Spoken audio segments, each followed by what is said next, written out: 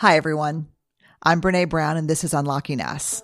Today, we're talking with Judd Apatow, a filmmaker, actor, and comedian. He's the founder of Apatow Productions, through which he has developed and produced many of the television series and movies that we have fallen in love with. For me, my first love affair with Judd was Freaks and Geeks.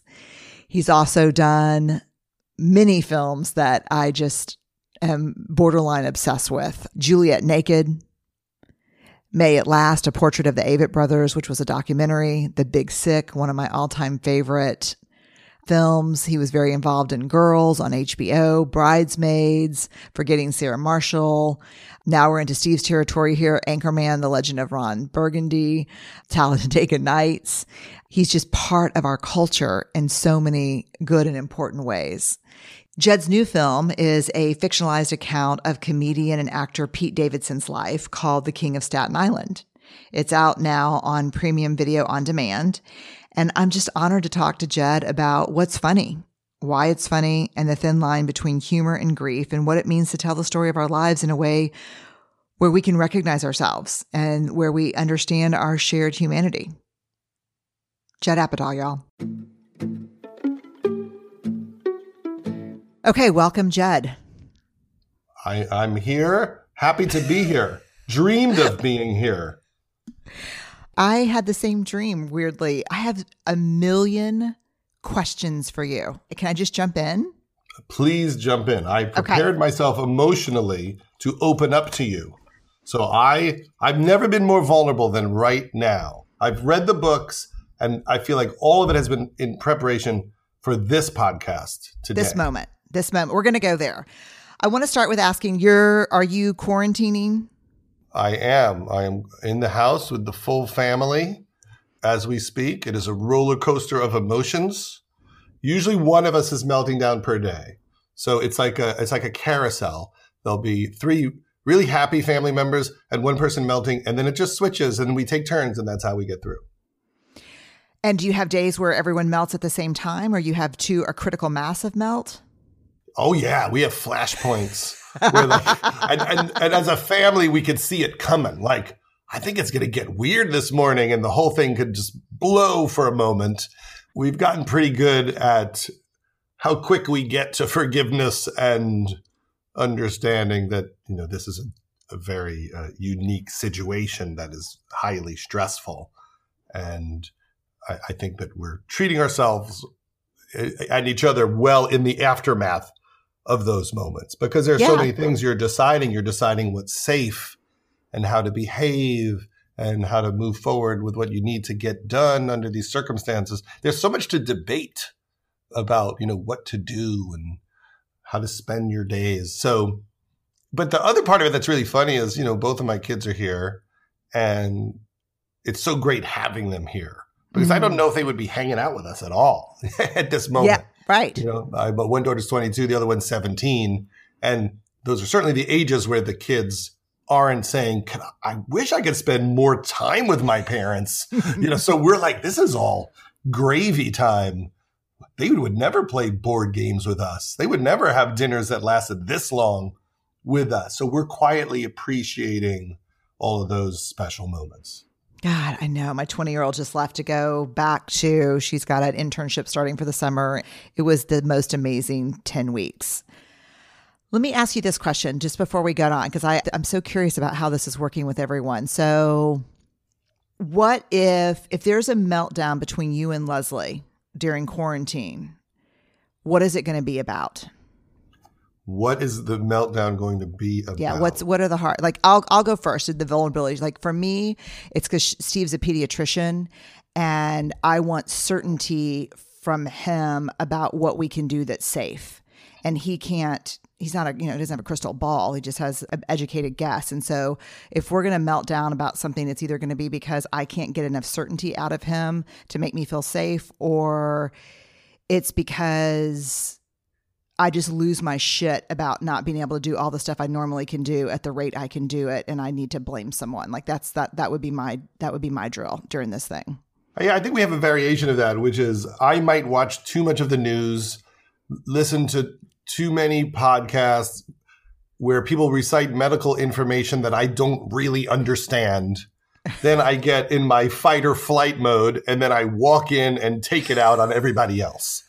That seems to be what they're getting upset about is, they'll just be hanging out, having breakfast, and then I might come in and just be like, did you hear that they don't know if immunity works for people who've had it? And they're like, I'm just making a salad here. Can you just let me make my salad? Oh my God. Let me tell you something. Like, okay, so this is the accidental excellent segue into everything I want to talk to you about, including your new movie, The King of Staten Island, which I cannot wait to talk to you about all of this. So what you just did made me laugh because that's what I do. Like I go in and Steve's just like, sitting there and Charlie's playing the guitar and everything's okay. And I'm like, we're all going to die because my terror is not synced up with their chill moment. And, and vice versa sometimes, right? I have so many questions to you about funny, about what's funny, what's not funny, why we laugh, and why you keep with so many of your films knocking me around a lot. Well, I think some of it is recognition. Just seeing that someone has the same problems as you or the same arguments as you makes you laugh. So if you're having the same types of conflicts in your house as I am in my house, when I describe it, it makes you laugh also because you feel less alone in some way. Yeah. Like, oh, yeah. So, okay, so I'm not crazy. Everyone's having these weird moments where we're out of sync. And I think a lot of my movies are pointing out moments like that. Like in This Is 40, there's a sequence where Paul and Leslie go away for the weekend to a hotel that's an hour away, and they just get along great. They get along great because the kids aren't around, and they forget all the things that they always argue about. And they just look into each other's eyes and they're like, why do we ever fight? And as an audience, you've had that experience of forgetting how many things you're forced to debate as parents and how it puts you in conflict a lot of the time. And when you don't have to debate those things, suddenly you realize why you love each other. And that's usually the type of things that I'm trying to identify and write about. I guess it's one thing our work has in common is that talking about the unsaid in a way where people feel less alone. Like I never thought, and I think about comedy a lot. I never thought about recognition being inherently funny. Are we laughing at the fact that we thought it was just us? Is that why we're laughing? Like, why is recognition funny? I'm not really sure. Some people are great at talking about like why things actually make people laugh. The thing that people always quote is there's a Simpsons episode where Homer says he's watching something and cracking up, and he just goes, "It's funny because it's true."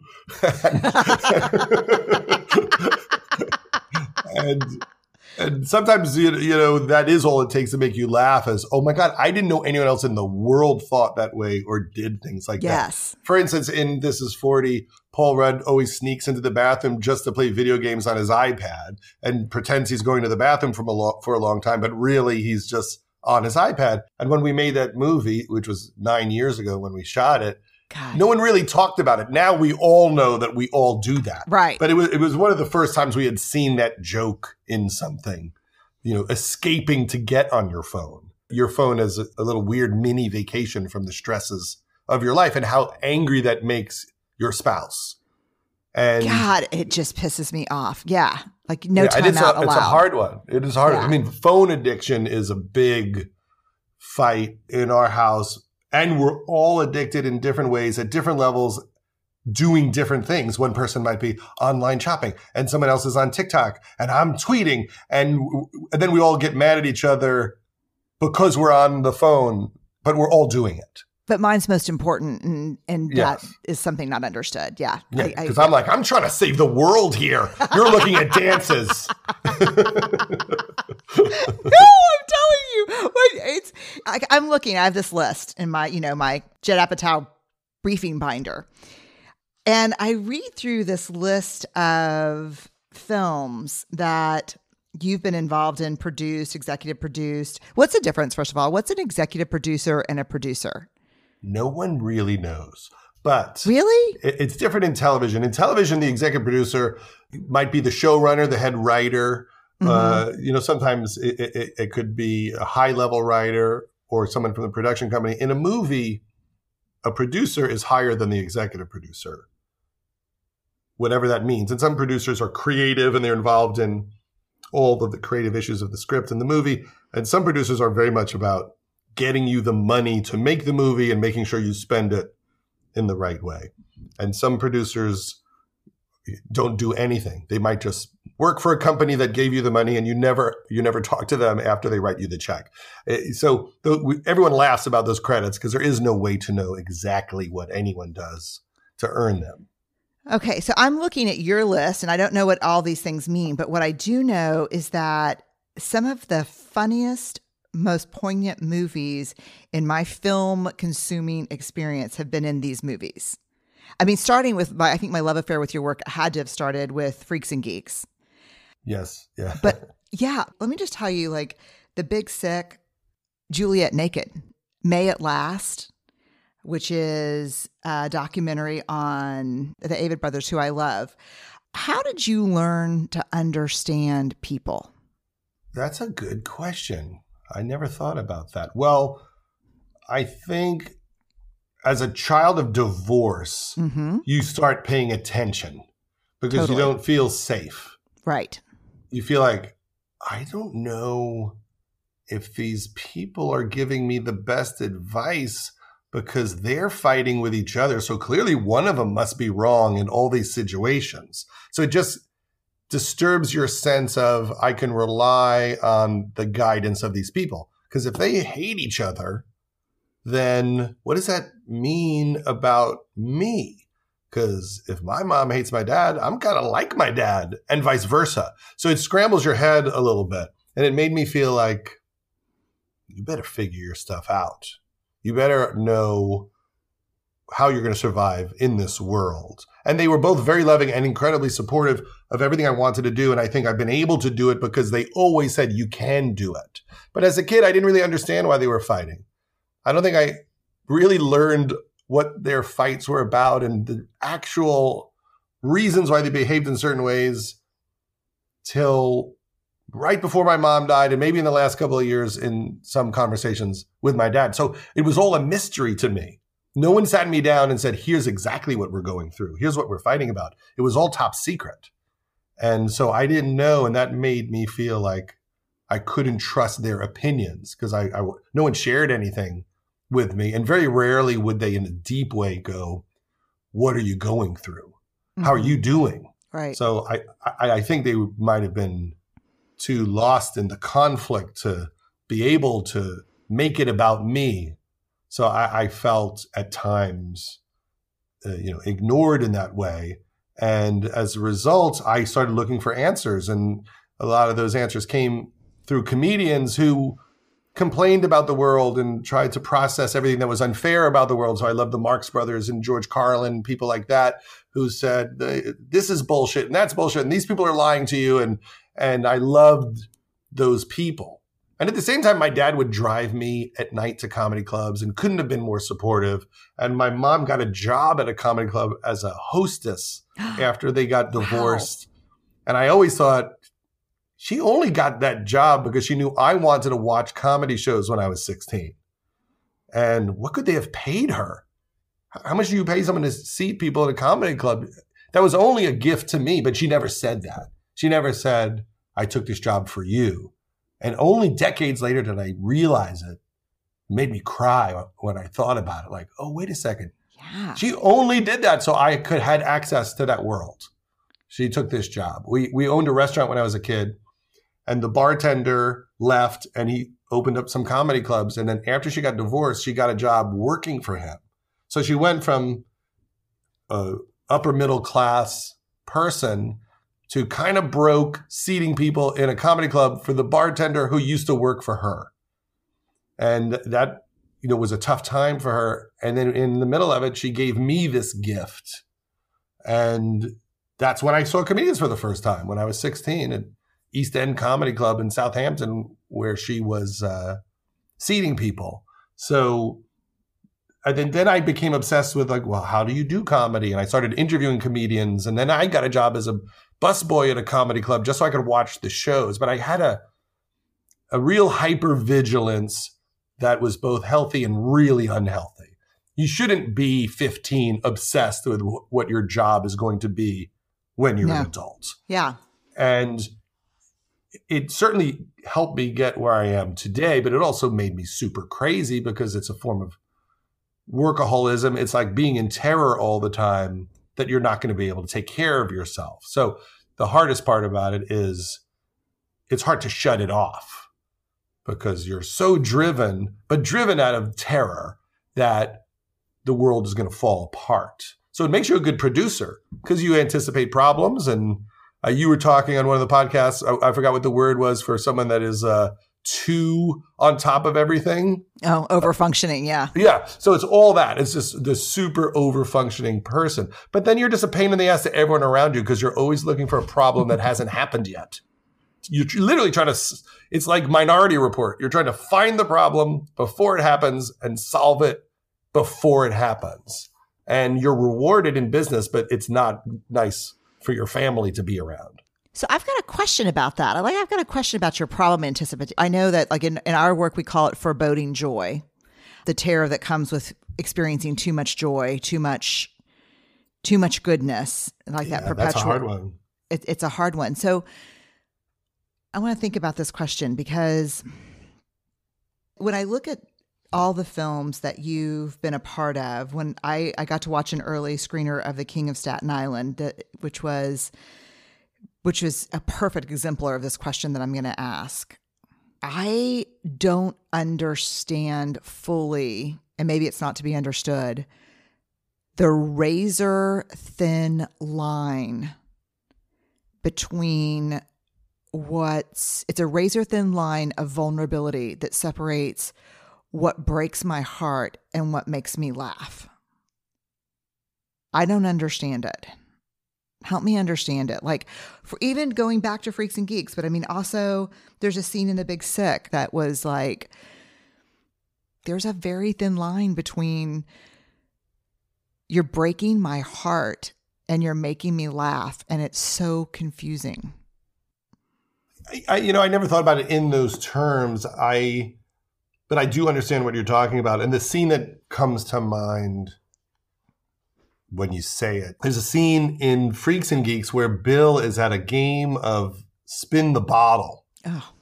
And he feels unattractive to the girls. They're playing with all the pretty girls. And they start playing another game, 7 Minutes in Heaven, where like you have to go in the closet with somebody. And they spin the bottle, and now the prettiest cheerleader has to spend 7 minutes in a closet with Bill, and she really doesn't want to. It's painful to see the look in her eyes at having to do this. And they go in the closet, and it's dark. So they start talking, and she's so pissed to be there. And he's really shy and sweet, and they just start talking a little bit, and he makes her laugh. And in the dark, it actually like makes me cry talking about it. I know the scene. She just realizes he's cool, just in the dark. She decides she likes him, and you feel it happen in Martin Starr and Joanna Garcia, geniuses doing it. And you realize the unfairness of that judgment that kids go through if they're like the perfect idea of beauty to other kids, when in fact these are the coolest kids in the world, and that's what the show is about. Like the people you think are outcasts are actually the cool kids. Totally. And then there's like a moment where she kisses him, and you believe it. That in that moment, like she saw the beauty in this kid, and they have a real connection just for a moment. And that's maybe the definition of it. It's very sweet, and it's funny, and it's heartbreaking, but it also kind of opens your heart up in a beautiful way. And that's, in a lot of ways, what I'm attracted to in your writing, because you write a lot about vulnerability and shame. And that's what the 40-Year-Old Virgin is about. It's someone who's ashamed to admit that he didn't ever make a connection with somebody. And he's afraid that if he does, it'll go terribly wrong and the person will decide they don't like him or they'll think he's a freak. And so as a comedic premise, it sounds like a silly movie. Oh, it's the 40-year-old virgin. I wonder if he's going to have sex. But really, it's about shame. Yeah. And it's about somebody who thinks that he's going to get confirmation that he's unlovable. And he's terrified to find out if he's unlovable. So that was our approach to it. Can we approach this very seriously, the psychology of this very seriously? And it's still funny with funny characters, but at the core of it is that issue. I see very little. I don't think I've seen anything that you've ever done or been a part of that does not have vulnerability and heartbreak as part of the story. I just don't. I mean, I'm thinking of one of my favorite movies that my kids are like, oh my God, are we really watching that again? I'm like, Juliet Naked. Oh, yes, yes. Yeah. I mean, all of those movies, are about people trying to connect. That movie's directed by Jesse Peretz, who worked on a ton of episodes of Girls. He's a great director. Mm-hmm. And I think we all connected also to the idea of like the really annoying pop culture obsessed person who's kind of driving everybody away with their craziness. And I'm always interested in music. We did Walk Hard and Pop Star, and Paul Rudd runs a record label, and This Is 40. So I'm always interested in musicians, and in a lot of ways, that's what Pete is like a musician in a way. I think people are attracted to Pete the same way they're attracted to certain vulnerable rock stars who feel yes, who seem like they're wounded in some way, and you're fascinated to hear their stories from them and to see how they're doing and how they're evolving.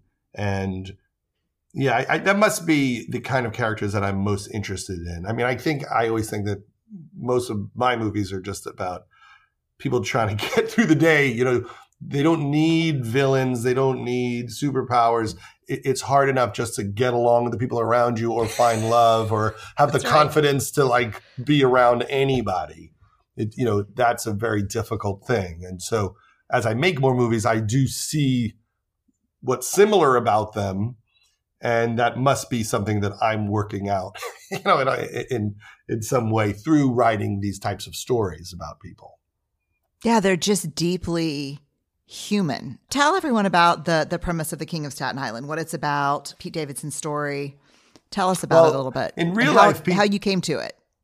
In real life, Pete Davidson's father was a firefighter who died on 9/11. And Pete was 7 years old when that happened. And it led to, a lot of issues that anyone would have if they were 7 years old and had to go through a trauma that also became a national trauma that also never really goes away. People talk about it constantly. And we would talk about that at length. I would always say to him, my mom died 12 years ago, but no one talks about it. So I'm not re-injured by it on a daily basis. Right. I can go years without someone mentioning my mom to me. And I think it's an experience that most of us know nothing about when something like that is constantly re-imprinted on you every single day of your life. Right. And so we started talking about, making a movie about what would happen if Pete didn't find comedy, because in real life, he's a very ambitious person. If he didn't find comedy and he was living at home with his mom, his really smart sister goes to college, and his mom decides that maybe she should be more social and falls in love with another firefighter. And now this slacker kid who's really having a lot of problems has to try to bond with this potential stepdad who he hates. And it forces him to confront everything that has been an obstacle in his life. And Bill Burr plays Ray, the firefighter. He's one of our great comedians, and Marissa Tomei plays his mom, and Steve Buscemi is in the movie, and my daughter Judd Apatow and Bel Pauley and Ricky Velez, all sorts of great people. And it is the rare comedy, which is an exploration of grief, and it's about how it affects a family. You gotta say that again. Yeah. The rare comedy that is an exploration of grief. Yes. What part of that is rare? I think that it's a difficult subject to attack directly, and usually people don't do it in a comedy. It has been attempted, but to go all the way into it to where you really feel it is not something that people try to do that often. The great example of it is Terms of Endearment, which is always the movie that I look up to as one of the greatest movies of all time because it's human and it's so alive and it's about so many different things in family, but it's also a comedy about cancer. And James Brooks always, hits that balance of comedy and drama so perfectly. And he's someone that, I've worked for, that I really look up to. His work has been a big inspiration to me. And that's what we wanted to do with this movie. We wanted to tell a story about how someone might grow, how he might get to the next place. So I want to say this one comment it won't be, I don't know if it's an aside, but I will tell you that when I was watching it and your daughter playing the smart younger sister who goes off to college, I thought whatever that thing is that I can't name that Judd has and is in all of his films, Maude has it. When you couldn't take her eyes off of her in that film. Like when she was talking about the attention that Pete's character in the film demands of everyone in the family, and now who's going to worry about you all the time, and don't take your crazy shit out on mom. And like I've been in those conversations. Like it was as real as me sitting here right now.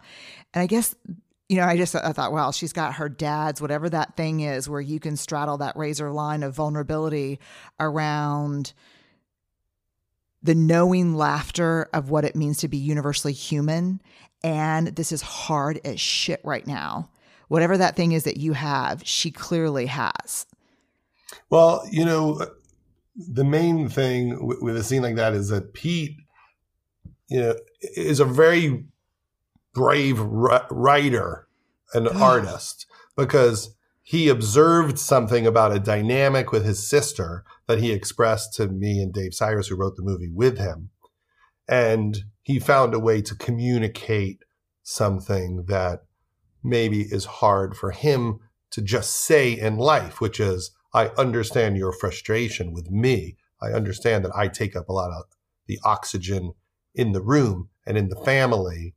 And so Pete has talked a lot about there are ways to connect and apologize to people in his family that are easier to do by writing a scene like that so that his sister can feel heard and understood, that it's easier to make a scene of it than just to walk in her room and talk to her about it. And that's true. What's been fun about this is that Pete's been really smart and deep about owning up to things and sharing them and finding a way to make them both funny and entertaining at the same time. Yeah.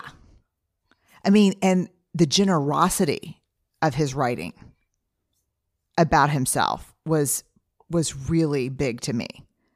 Sure, because he doesn't have to share any of it. Right. And the thing about Pete is he has dealt with a tragedy by being completely honest and transparent, where most people might push it down and just suffer with it for the rest of their lives. Pete has shared it and been open. Like Pete never puts on a false mask. He tells you what he's feeling all the time. He's completely open.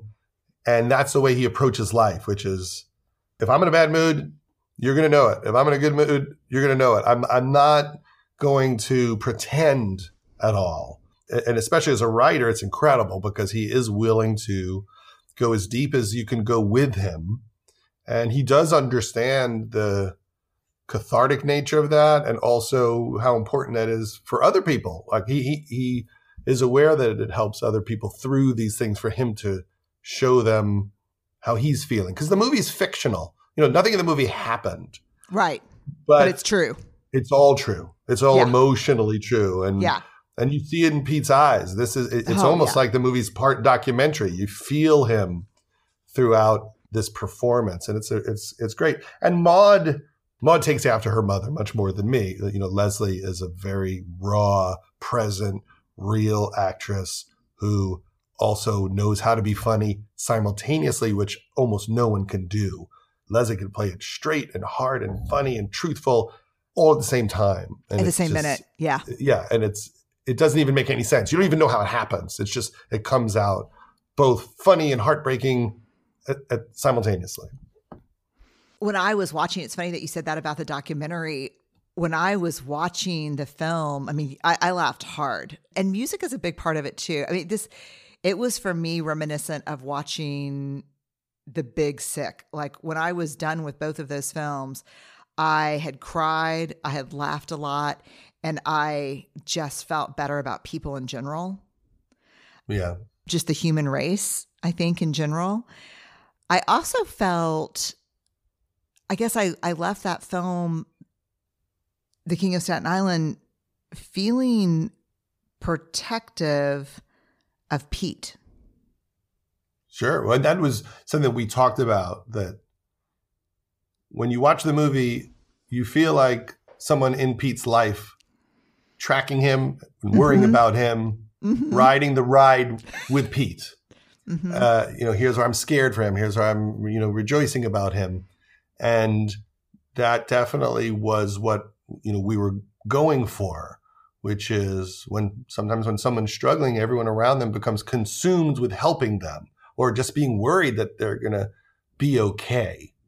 And that's something that Pete wanted to write about because he has a real awareness that his mom has been such a hero to him, that she was just so there for him, dedicated her whole life, worked as a nurse at a school and an emergency room simultaneously for most of his childhood. Oh, so that part was true. Yeah, to take care of him. Yeah, to take care of him and his sister. She just really gave her whole life to make sure that he was okay and his sister was okay. And a lot of the movie is an acknowledgement of that and what that took. And also a way of saying, I know I've been hard on you. And, for a young man, to be able to get to that so early in his life is kind of incredible. I don't know how long it took me to I'm still working. Yeah. Yeah. To come to that wisdom. I always laugh with Pete. I say, most of us make 12 goofy movies before we try to do something this emotionally ambitious. We don't do it first. So his achievement is pretty remarkable. The acting in the film, Pete's and everyone else's, is really stirring, don't you think? I guess you would say yes, but weren't you stirred by the performances?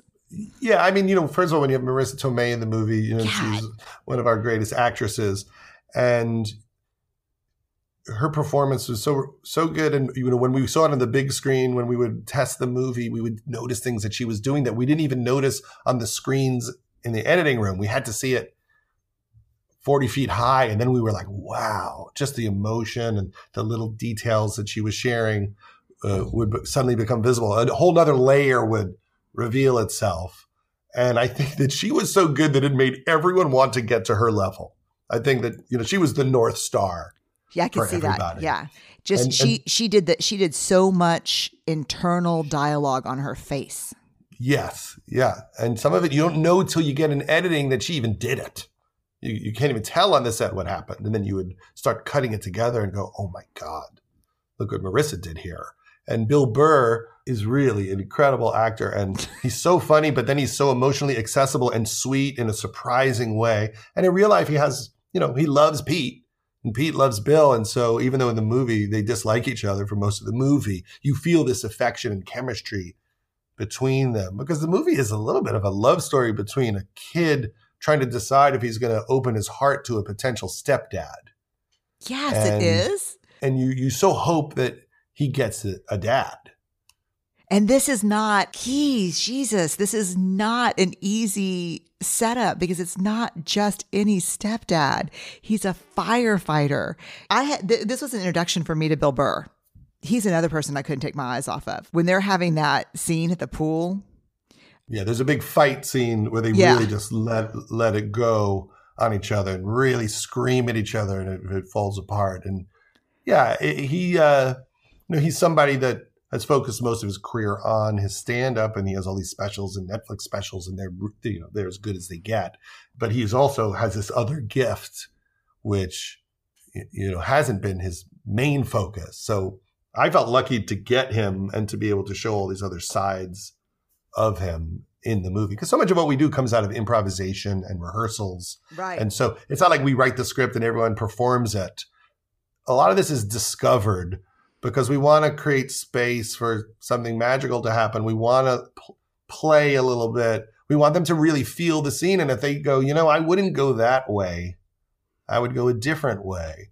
There was a scene where Bill and Marissa are having coffee, and it's the first time they just got to know they just met each other under very negative circumstances, and they begin to flirt, and they're both uncomfortable. They clearly haven't been in this situation for a long time. And we were trying to get the scene right, and we couldn't really get it right because I had written it wrong. I wrote it the way I would always write it, as like a nebbishy guy who just keeps making jokes about how bad he is at it. And then Bill pulled me aside. He goes, "You know what? I wouldn't be bad. I'd be confident. That's not me." And I said, "Okay, let's try that. Let's see." And then it was fantastic. But I was just writing him like, he's not some like neurotic Jew from Long Island. And on some level, I'm making the mistake of making him me, apologetic and terrible and making mistakes. And he's like, "No, that isn't. I would just be confident." And then when he did it, how Marissa reacted is magical. And so funny. And she just blushes. And yeah, a firefighter from Boston who lives on Staten Island would not act the way I would act. And that's why I want to rehearse a lot, and I want to let people make a big contribution and a writing contribution because they know things that I don't know. People seemed very in their power. So that makes sense to me. Like that coffee shop scene is kind of where I was, because they meet under not great circumstances. Funny circumstances. Yeah. No, I mean, funny / like effing not funny circumstances as a parent, but funny. But that's where I kind of fell in love with him, was the coffee shop scene. Yeah. Yeah. Well, I think that you see he's a good guy. I mean, for me, I've always been like addicted to reading self-help books, right? I started going to therapy when I was in my early 20s after a really bad breakup. And I remember this girl broke up with me and she said, "One day you're going to realize how little you know right now," which devastated me, right? Oh my, wait, one day you're going to realize how little you know. Jesus, that's tough. Yeah, that was tough. I also had a girlfriend around the time say, I just feel like I'm in the lake and I'm in the lake and I'm swimming in the lake. And I'm like, "Judd, get in the lake, and you're on the dock and you're on the dock." And I'm like, "Come on in." And you know what? After a while, I'm getting out of the lake. I think I've dated you. Are you the dock guy? Yeah, we've all dated the dock guy. And so I started going to therapy, and I remember the first therapist I went to had a little doll he called Little Buddy, and he'd make me talk to my inner child, and he'd make me hold this like doll and just go, "How you doing, little buddy?" and have conversations, like inner child conversations. It was very uncomfortable. And so, I went to all sorts of different therapists, but I think as a writer, I love self-help books because there's always great examples of fights and conflicts, and there's always stories. Oh, Rachel fights with her boss because when she was young, her father abandoned the family. So when things come up at work, she's sensitive, or whatever the story is in a self-help book. So I always read tons of them because I felt like it helped me understand people and characters and what their motivations are. And then hopefully it helped me, in life, absorbing a lot of it. And to this day, I'll go deep. I'll really think about, these books. Your books had a big impact on me because I never thought about those words like vulnerability. It wasn't in my lexicon of how I looked at myself, like fear of being embarrassed, fear of shame, fear of being found out, fear of confirmation that I'm lesser than. Not enough. Yeah. And just understanding that, or just having the courage to take a risk. Because I write about that a lot, how hard it is to put yourself out there and take a risk, how much you have to like yourself to take a shot to see if you can do something or if you can connect with somebody. And I think a lot of that comes up in a lot of my movies, how hard it is to be honest with people and speak your truth because you're so afraid they're going to say the thing you don't want to hear. You know, what's weird about that is you, to me, take those moments. I'll tell you who was vulnerability in shoes. Gary Chandling. Yes. Yeah. And I learned a lot from him because he always said, people wear a mask most of the time. People are not honest almost all the time. They are trying to present themselves in a certain way as confident or whatever they're doing is really not how they're feeling inside. And when they are genuine with you and when they are honest, it's shocking. It never happens. And when it does, it's a huge deal for someone to look at you and go, I love you, or I'm afraid of this, and that was his theory. But with Pete, I think it's a little bit different because Pete's whole thing is that he's always transparent. God, but that's not so what Pete is doing.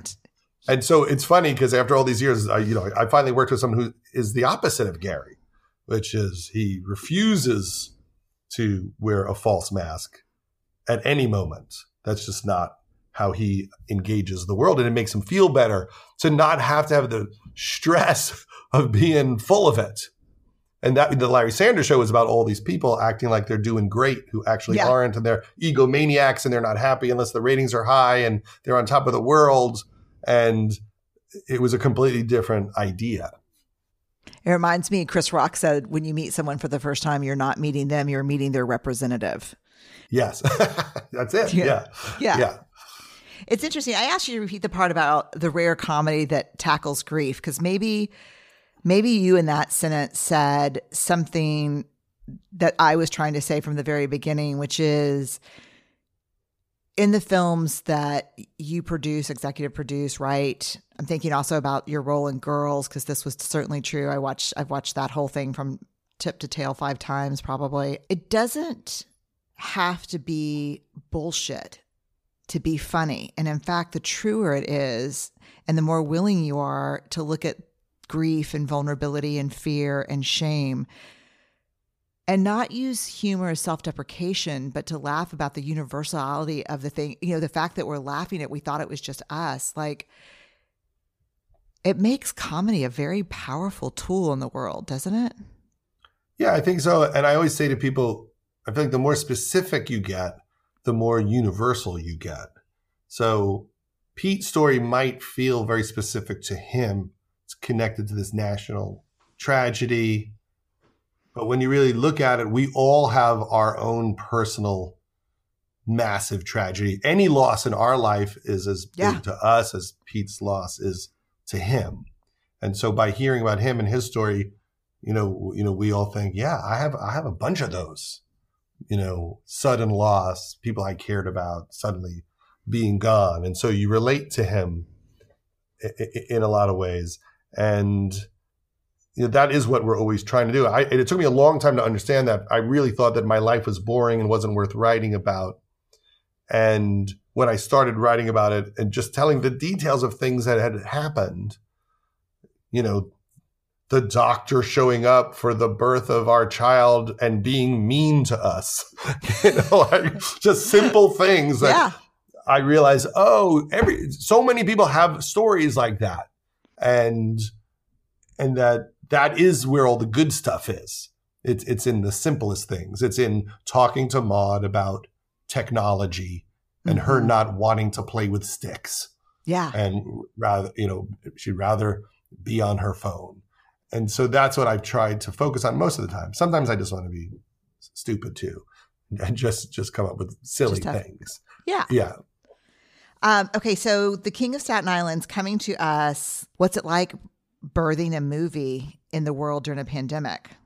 I tried not to think about it when all of this started. I thought the least important thing in the world right now is this movie. So I'm going to try to give zero energy to the idea of when it will be seen. And so I just shut my brain down and thought, well, I like the movie. It's sitting on someone's computer somewhere at Universal. It'll see the light of day at some point. And I tried to just focus on more important things.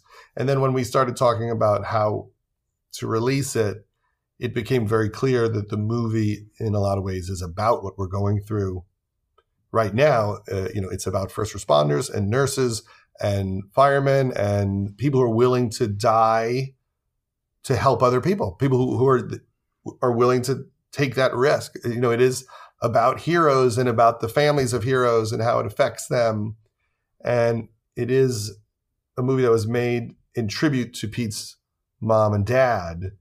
And because it's about grief and sudden loss, I thought, well, isn't that what everyone's going through right now? And wouldn't it be so wrong for me to hold on to this movie and wait a year till all this passes because I want it to be seen in a theater?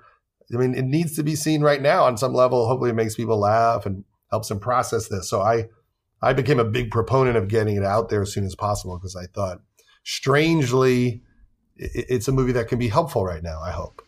I thought the same thing when I was watching it. There's a pretty poignant scene that is threaded through a part of the movie.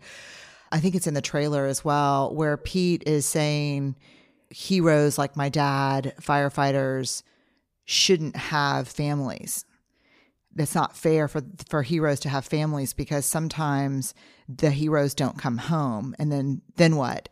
And I have to say, Steve Buscemi in this movie, and his explanation about, there are heroes. There are people that are putting their lives on the line. And I had to tell you that, I just kept thinking about everything that first responders, physicians, nurses, social workers, people that are choosing right now. I just think the timeliness of this movie is important. It's important. I hope the main thing is I hope it makes people happy. We're all out of stuff to watch. So I hope that it gives them a break, but at the same time, provides, a whole bunch more than that. And I'm very proud of it. I'm proud that Pete allowed me to be, involved in it. And, what's funny is a lot of what's good about the movie is also a result of just me talking to many different therapists over the years about all of these issues and trying to be sensitive and understand. And, there's a speech about what is a hero in the movie. Some of it's in the trailer. And that came out of a conversation with my therapist. We were having a conversation about this character. And we were just kicking around. What does this mean? And what do you say to somebody that experienced something like this about it? And what we were talking about was that there is no easy solution to it. The world needs heroes, and sometimes bad things happen, and sometimes people are left in the wreckage of that, but the world does not function without heroes. It doesn't work. We must have those people, and they should be allowed to have families. But when you're a child and you lose a parent, it's hard to understand why they would put themselves at risk in service of other people when it is really the most noble thing anybody can do. And one of the most powerful parts of making this movie was being around the firefighters. Mm-hmm. And we would be shooting in a firehouse, and we're making our little movie, and we're all dressed up for the movie. And, 10 feet over there are the real firefighters. And every once in a while, the bell would go off, and they would leave. Mm-hmm. And it was scary. It was scary in the movie, too. It made us all go, this is real. We didn't know where they were going. What were they going to do? And we were just so impressed by their courage and also their good nature. They love it. They love helping people. That's what I got out of being around the firefighting community. They're not burnt out. They're not tired. They're not over it. From the beginning of becoming a fireman to the end, everyone I met couldn't love it more. The guys don't want to retire.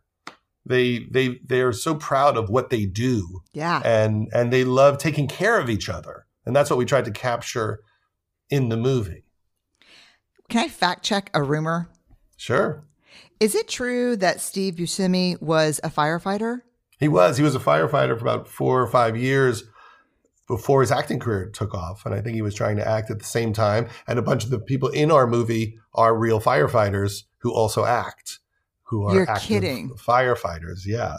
And so we really wanted him in the movie because we knew that he stayed very close with the community and does a lot of charity work. You know, he was down at Ground Zero during the cleanup after 9/11. And we knew that was so important to him and that he would add such gravitas to the movie and such, you know, compassion for Pete. And it's a really special performance, I think. You just were like in the firehouse. You were one of the people in the firehouse. I'm going to say one more thing about my last scene that if you'll indulge me, I'm going to do my rapid fire 10 questions. Okay. The scene where Pete's riding in the truck on a call, or I don't know what you call it. A call. I think they call it a call. It's a call, yeah. Yeah. And the way that was shot, where I'm watching him watch in this way that felt like the first time what his dad did every day and what it meant and the gravity of it. And I just thought the way that was shot was like, I just had goosebumps from head to toe. Like, he's seen this thing. It felt like I was with him for the first time watching it. And I just, again, went to the generosity of Pete's performance and his willingness to do that when that's a real story. It blew me away. Well, you know, our cinematographer was Robert Elswit, who is just one of the great cinematographers of all time, who did Michael Clayton and Mission Impossible and The Bourne Identity and There Will Be Blood and Boogie Nights. He's just one of the most talented people I've ever been around. So anytime people say the movie looks good, I always think, well, I didn't get better. I just hired Bob. Right. Yeah. That's why that works so well. But we also knew that the idea of Pete going on a ride along, watching firefighters work would have a lot of resonance, and it was, you know, a tough scene to shoot. It was a hard day to do that.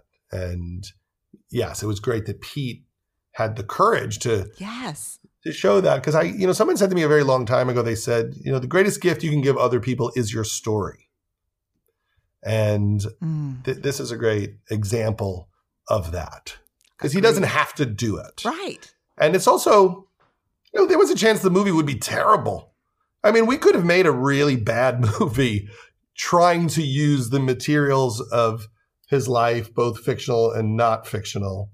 And most movies are bad. Like, most movies are bad because they're hard to make. It rarely falls together perfectly. So many things have to line up for a movie to actually be what you hoped it would be. So I can see that.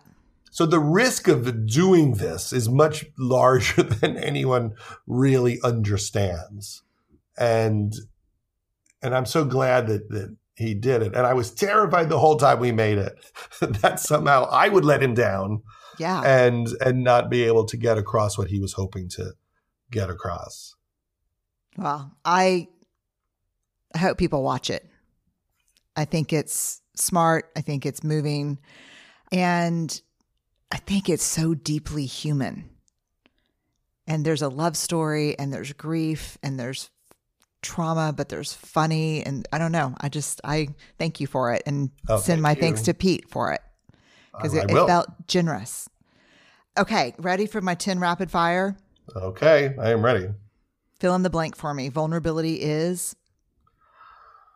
A problem that does not seem to be going away from me. Okay, that's funny. You're called to be brave. Your fear is real. You've got to do something, but you can feel the fear in your throat. What's the very first thing you do? I try to realize that if I attempt to push the fear away, it will get worse. And I try to make friends with it and allow it to be there. Something people often get wrong about you. They don't realize that deep within me is an athlete.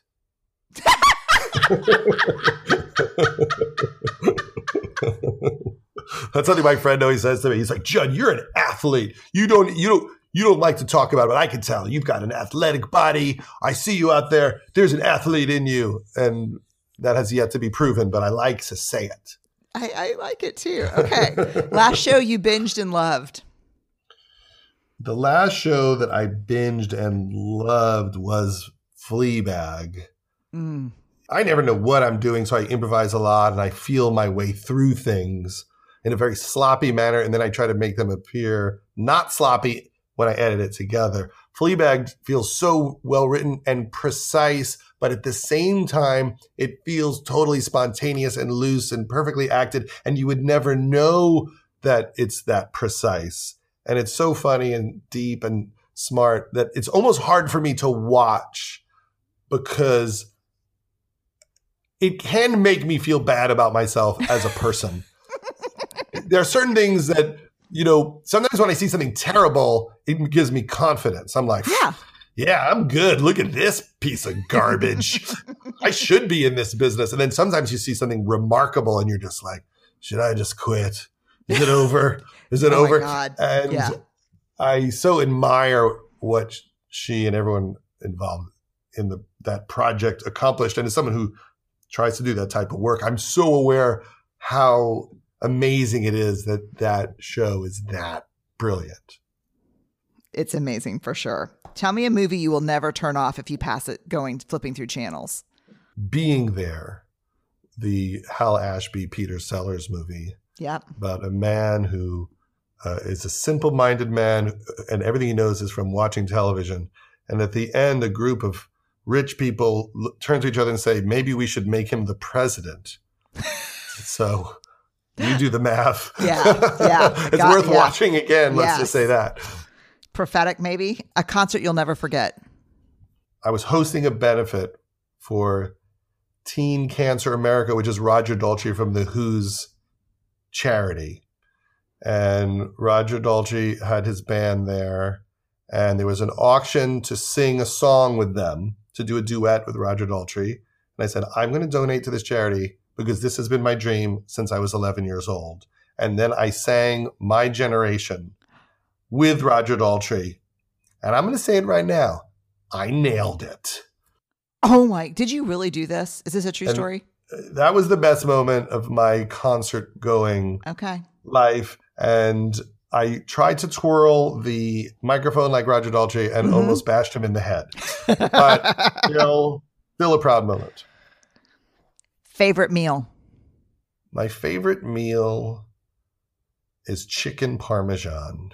In any setting, from any restaurant, homemade, the worst place in the world or the best place in the world. Chicken parmesan. Chicken parmesan and spaghetti always makes me happy. Okay. What's on your nightstand? There are 11 books on my nightstand at all times, none of which I will ever read. There is some water, earplugs. There is a face mask to sleep. And what other embarrassing? There's chapstick. Lately, as I get older, I cannot sleep if I don't have chapstick. And I always have The Untethered Soul near me. I don't know if you've read that book. Michael Singer's book, The Untethered Soul. No. That book has helped me a lot. Okay. I like those like Eckhart Tolle kind of books. Yeah, I do too. And that book talks about that your mind thinks its job is to solve all your problems all the time, to make sure every interaction is perfect, everything you say is right, everything they say is right, and you're driving yourself crazy thinking it's possible, and that you need to just observe your mind trying to do this and have distance and just observe, like, look how crazy my mind is thinking could get all this done. And if you have some distance and a sense of humor about it, you can let go of it. And that's been a helpful philosophy for me. Oh my God. This is my moment right now in this whole podcast interview right now, is I need to read this book. It's very good. Yes. The Untethered Soul. Okay. And then he has a lot of YouTube videos where he talks for a long time. And when I need to go to sleep, he has a voice that I like what he's saying, but he also puts me to sleep. That's good. This will be a twofer for me. A snapshot of an ordinary moment in your life, a really ordinary moment that's really joyful for you. Every morning, my family usually winds up around the kitchen island and we make, can I have a cameo from my wife? Hi. Oh my God. Leslie Mann. Hi. Bye. I love Leslie Say Mann. hi to Brené Brown just for 1 Oh second. my goodness. No, what? Oh my gosh. Hey! Hi. Oh my gosh. No, I love don't you. want to do this. Bye. I love you. I love you. Sorry. Oh my God. She is so just amazing. We spent a lot of time with you. You know, we do our Oprah Sunday show, the Super Soul Sunday. Yeah. That's a common Sunday morning for us. That wasn't what I was going to say when Leslie walked in. Well, you were around the kitchen island when Leslie walked in. I was going to say that almost every morning we make avocado toast ourselves. We don't know how to cook anything. None of us are like the best chefs. Leslie is the best. I have to say she's the best. But I know how to make avocado toast, which is basically smashing up an avocado and putting it on a piece of bread. So it sounds much fancier than it is. And also, I don't know how to make anything else. So about 95% of the time, my children are fed the same breakfast. And that's like when we all sit and chat and talk about what's coming for the day. Yeah. Okay, last question. What's one thing that you're deeply grateful for right now? I am grateful that we're all here together and happy and healthy and have our wits about us for the moment.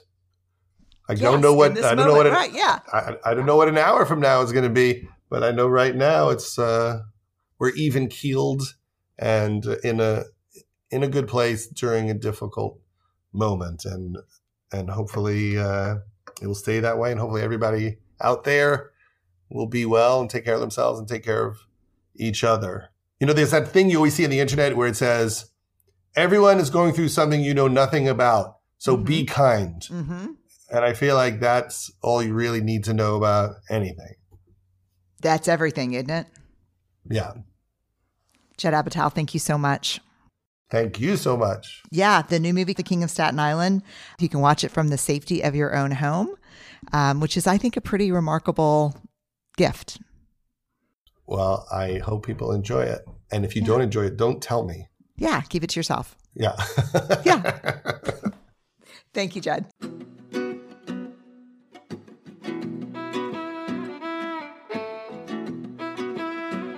Big thanks to Judd Apatow for this really, for me, compelling conversation about, maybe it was about movies, but maybe it was just really, I think we talked about life, and I think we talked about the power of knowing laughter, the power of recognizing ourselves, and the laughter that comes when we think, wow, I thought I was alone. I thought it was just me. If you want to follow Judd on Twitter, it's at Judd, Judd Apatow. Instagram at Judd Apatow, again, Judd Apatow. And just a reminder that The King of Staten Island is out now on premium video on demand. And thank you to Judd for the films, for the movies, for walking with us on what feels like a journey that is equal parts right now pain and tragedy and joy and laughter. I think comedy is really important. I still don't fully understand it, and I still don't fully understand the deep vulnerability of comedy, but I'm just becoming increasingly convinced that maybe comedy and why and how we laugh isn't fully figure outable. Stay awkward, brave, and kind, y'all.